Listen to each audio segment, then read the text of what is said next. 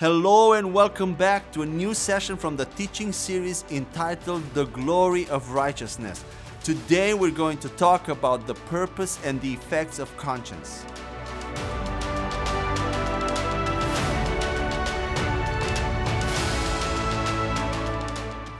In Romans 1:18-20, we are shown that every person has a conscience. It's impossible for you not to have a conscience. Let's read this passage together. For the wrath of God is revealed from heaven against all ungodliness and unrighteousness of men who suppress the truth in unrighteousness. Because what may be known of God is manifest in them, not to them, for God hath shown it to them. For since the creation of the world, His invisible attributes are clearly seen, not vague, being understood by the things that are made, even His eternal power and Godhead, so that they are without excuse. Some people believe that there are human beings that don't have a conscience, don't have any conviction over sin, and that it's only religion that imposes this knowledge of right and wrong upon people. Some say that all things would be so much better if there weren't any religious people telling everybody what is right and what is wrong. However, this passage that we just read indicates that this knowledge is placed by God in everybody. It's like a homing device telling you exactly and constantly that you are failing.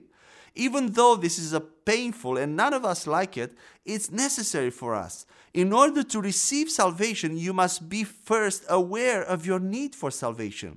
A question might arise here in some people's minds concerning Jesus and the conscience. Since Adam received the conscience after he sinned and Jesus was born without sin, did Jesus have a conscience? Did he need one since he never sinned?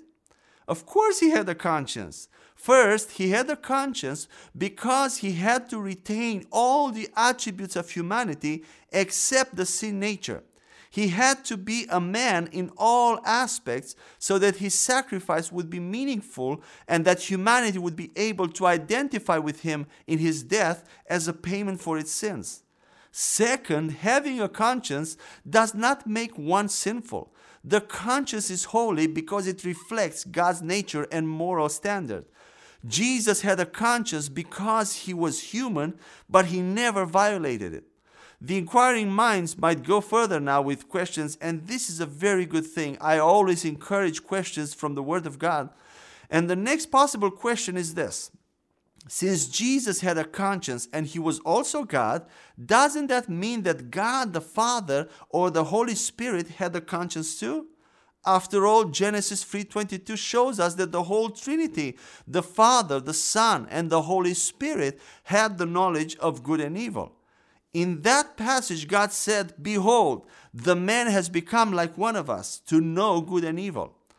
If God the Father knew good and evil, doesn't that mean that he had a conscience too? And I'm ending the question here.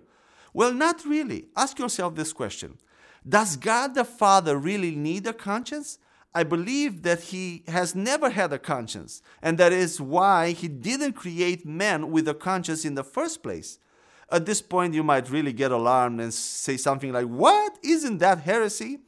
Well, I encourage you to be calm for a moment and think a little deeper about this together with me. God is righteous. He exists in righteousness, and his very nature is righteousness. He does not have a moral compass that governs him. By his very nature, God is right all the time. Everything that God says and does is right and just. The concept of good and evil is so deeply ingrained in us as human beings that it is difficult to understand a perspective where good and evil do not exist. It is a human perspective to see God as the ultimate symbol of moral goodness. However, God is much more than that. He is righteousness. There's a difference between the two, and I'll explain why. For instance, if you see God as simply moral, then his laws are open for moral debate. Moral standards change over time. What is immoral for one culture is acceptable in another. You can debate morality forever and never come to a point of agreement. And this is particularly evident in the issue of same-sex marriage that we experience today. God defined marriage only between a man and a woman. It is not open for discussion, but people have made it a moral and ethical argument. How can two people who love each other not be allowed to marry? Who cares that they are same-sex gender? Although I understand the logic behind this argument, it doesn't matter, because God's law is not ethical or moral, it is righteous. Therefore, God is right and there's no discussion. Simply the fact that Adam and Eve ate from the tree of knowledge of good and evil, was that an immoral thing? No, not at all, according to moral standards, right? What is so bad in eating the fruit of a tree? However, it was a capital sin and something immoral because God said so. Was something immoral the fact that Moses hit the rock the second time instead of speaking to it?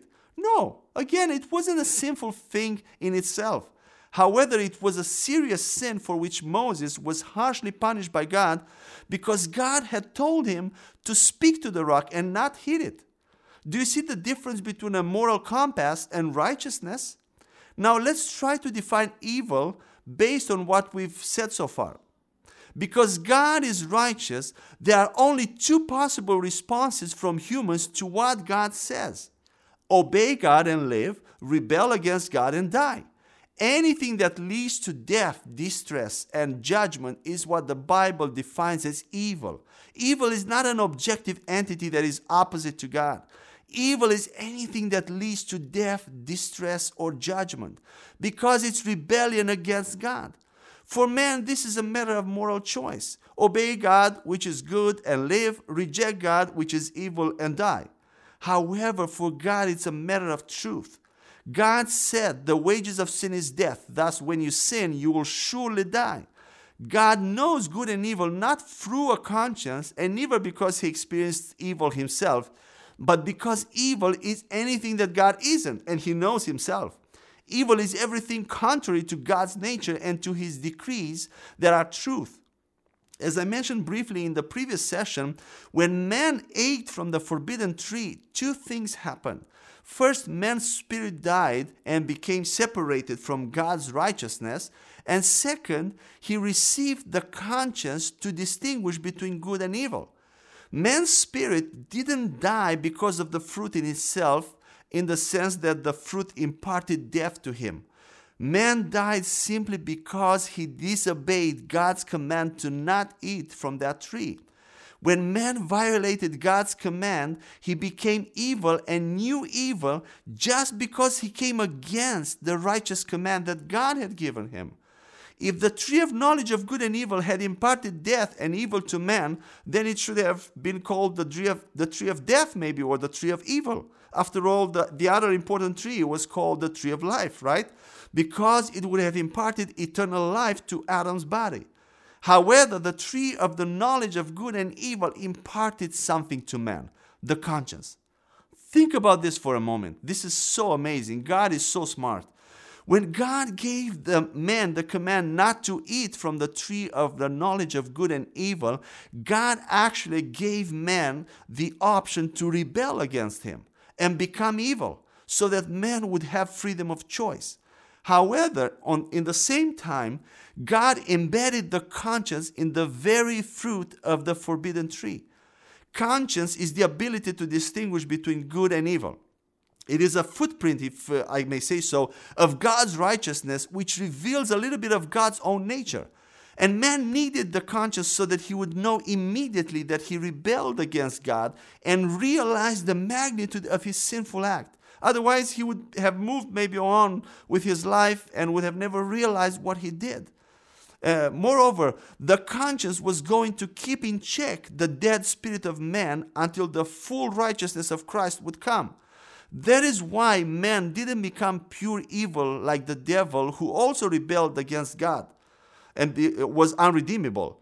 This whole strategy in itself reveals something extraordinary about God. It reveals that he prepared for the very possibility of man disobeying him by placing a conscience in the fruit of that tree instead of death. God could have created the tree of life and the tree of death. And when man would have eaten from the tree of death, that would have been his end.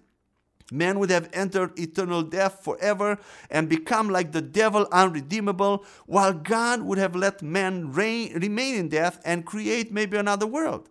That would have been righteous for God, and nobody could have blamed him for it. After all, he told man that the day he would eat from that tree, he would die.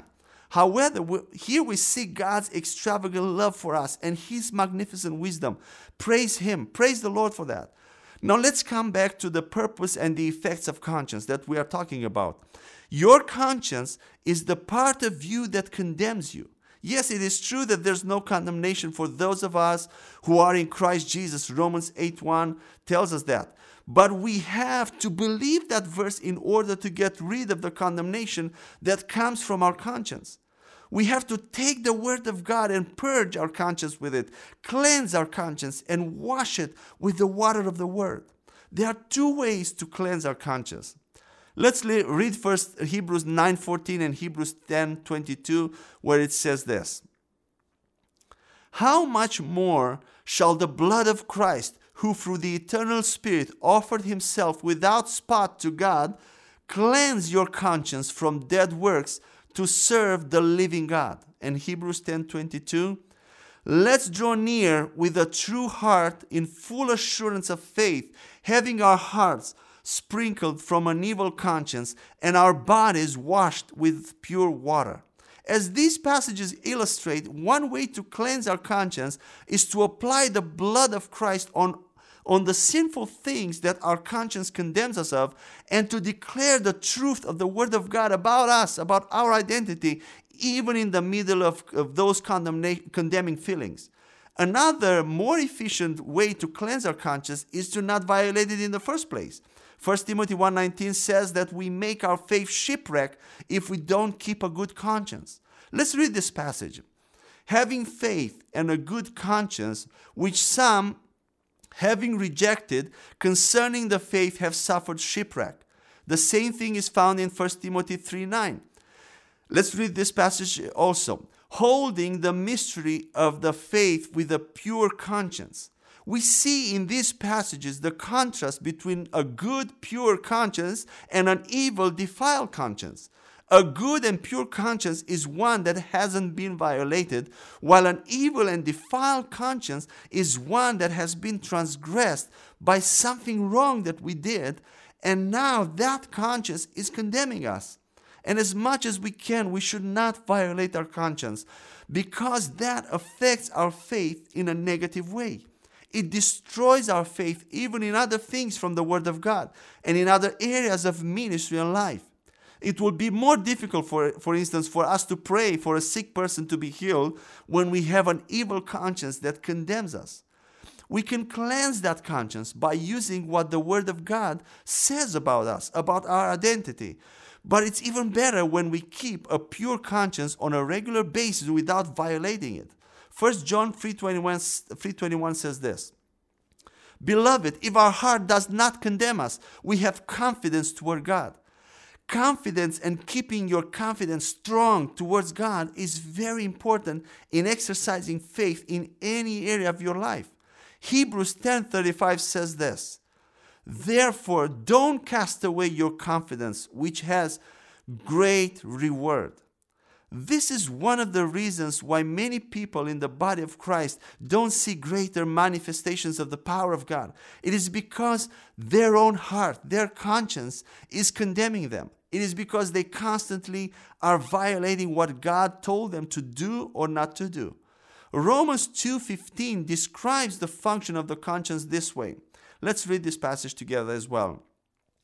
Who show the work of the law written in their hearts, their conscience also bearing witness, and between themselves their thoughts accusing or else excusing them. The conscience is the part of you that either accuses you or excuses you.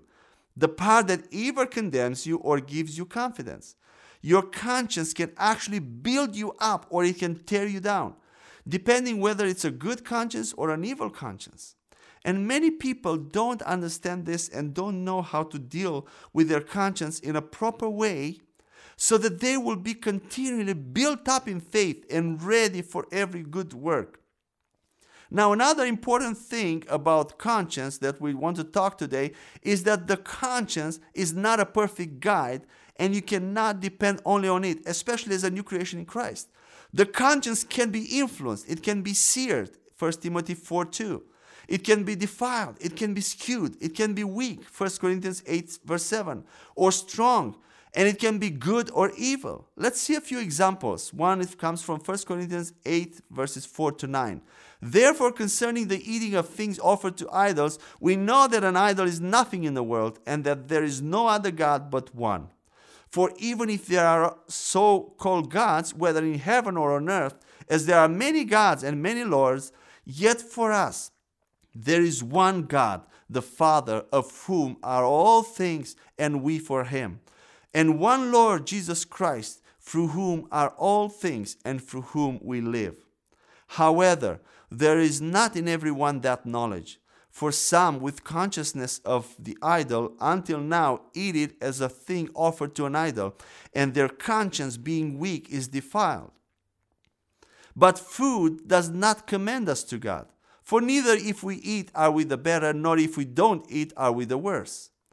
But beware lest somehow this liberty of yours become a stumbling block to those who are weak.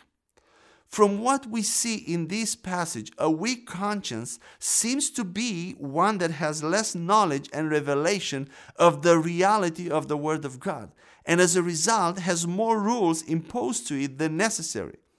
This passage also shows us again that a conscience can be defiled by infringing one of those rules that it has. A conscience is not defiled only with bad, immoral things, but also with things that go beyond our self-imposed limits and rules that are based ultimately on our level of knowledge and revelation. This passage that we just read described an issue existing in the first century church. Many people in that time had been idol worshippers before becoming Christians and had trouble with meat purchased from the markets that had been offered unto idols. Some of those idol worshippers would feel condemned and say something like that. Well, for me to eat this meat that has been sacrificed to an idol means that I would also participate in that idol worship. However, other people understood the grace of God in a deeper way and would think differently. They would say something like, that idol is nothing for me. The meat is not defiled and nothing will happen if I go ahead and buy and eat the meat that had been sacrificed and offered to idols. It was probably cheaper as well, so it was more convenient. Romans 14 verses 20 to 23 describes a similar instance. Let's read this passage together as well. Don't destroy the work of God for the sake of food. All things indeed are pure, but it's evil for the man who eats with offense. It's good neither to eat meat, nor drink wine, nor do anything by which your brother stumbles or is offended or is made weak. Do you have faith? Have it for yourself before God. Happy is he who does not condemn himself in what he approves. But he who doubts is condemned if he eats, because he does not eat from faith. For whatever is not from faith is sin. What we learn from this illustration is that human conscience can make one feel guilty about things that there is nothing wrong with. I was once on a vacation with my family to the beach, and while we were there, we went to a local church on a Sunday morning, and the pastor there started to preach that Christians should not drink coffee or go to the beach. And here we were, all tanned from the sun and enjoying our lives. And of course, as you can imagine, everyone's eyes were on us while this was going on. Not to mention that they were all living near the beach. Imagine that, to live near the beach and never use it. What I'm trying to say is that your conscience can change depending on your background, your upbringing, and on different other things. Of course, every person is born on this earth with a basic conscience and a core intuitive knowledge of good and evil that God has placed there. However, that basic conscience can be either expanded to become super sensitive by adding more rules to it, or it can also be shrunk to a dull and insensitive conscience that no longer works properly. And to understand better how the conscience works, we can compare it to a monitoring application. In my line of work, in the IT world, we have different monitoring applications that monitor databases and the resources from the company's computers. For instance, they can monitor the space usage on storage, processor usage, the CPU usage, the occurrence of different errors or corruptions. Whenever such an event occurs or a predefined threshold is crossed, an email alert notification is sent to my phone, and then I can intervene and check what the problem is. These monitors come with a predefined set of alerts that are most important and basic. From there, you can delete some of those predefined basic alerts, modify their thresholds, or you can add more alerts and thresholds. But any monitoring system needs to have its alerts tuned so that the system is not overly sensitive but neither too loose. On one hand, if the monitoring system is overly sensitive, you will receive email alerts all the time. Your inbox will be flooded and you might miss some critical alerts. On the other hand, if the monitoring system is too loose, then you will receive less alerts or not at all. In this case, you have a higher chance of not being alerted when a real critical issue occurs. The human conscience functions in the exact same way. It comes with a predefined set of basic moral guidelines, which on one hand we can make that conscience more sensitive by imposing new rules to our minds, consciously or unconsciously, and depending on the culture or type of church in which we grew up, some new human-made rules might have been passed down to us without us even being aware of them. Those rules might not be necessarily bad, but the downside of a hypersensitive conscience is more condemnation and guilt. On the other hand, we can make that conscience dull by constantly violating it. The downside again of this state is that we slowly lose the ability of seeing as evil some things, deeds, or behaviors that are actually evil or immoral. Now let's move a step further and see another important fact about the conscience that we want to tackle today. We can also skew our conscience by comparing ourselves with others. And 2 Corinthians 10:12 tells us about this. Let's read this passage together again. For we dare not class ourselves or compare ourselves with those who commend themselves. But they, measuring themselves by themselves and comparing themselves among themselves, are not wise. What this is talking about is that you can skew the judgment of your conscience by just comparing yourself with other people. And this is how many people arrive at their standard of right and wrong. We have an intuitive knowledge of right and wrong, but the scripture did say that we can defile it, we can make it dull, which makes it an unreliable guide. And as I said, many people establish their standard of morality by just looking around and taking the average of morality of those around them in such a way that they are not the worst nor the best. And as long as they come close to the average, most people consider that to be sufficient. Watching movies or shows that contain immorality and adultery in them affects our standard of right and wrong in a negative way. And this is exactly what Hollywood is trying to accomplish lately in a more intensive way by squeezing in every new movie a scene of involving homosexuality, which most of the time has nothing to do with the plot of the movie. It's there with only one purpose: to skew and accustom people's standard of morality in that area, to make their conscience dull to it, and to bring those behaviors to a level of normality and of average morality. The conscience cannot be our absolute guide, especially as new creation in Christ. We cannot ignore it either because we all have it. If you ignore it just because it's not a reliable guide, that is to your detriment too, because then it becomes dull and hardened. However, we cannot let it reign in our lives and have the final word either. So how do we deal with it? We have to deal with it in a proper way as believers in Christ so that we don't ignore it, neither let it dominate us, but use it to our advantage. The Apostle Paul says the following about his conscience in Acts 23 verse 1 and Acts 24 verse 16. It says this: Then Paul, looking earnestly at the council, said, Men and brethren, I have lived in all good conscience before God until this day. And Acts 24 verse 16. This being so, I myself always strive to have a conscience without offense toward God and man. God gave us a conscience so that there would be an awareness on the inside of us of the right and wrong, and that it would show us our need for Him. It would bring us to our knees and make us call out to God for help, for salvation. However, as we have seen, our conscience can be corrupted and defiled, and when we compare ourselves with each other. So how do we deal with this? Well, we'll see together in the following sessions, and in our next session we'll continue to talk about the conscience in relation to the law of Moses. But until next time, may the Lord bless you and keep you in His perfect peace. Amen.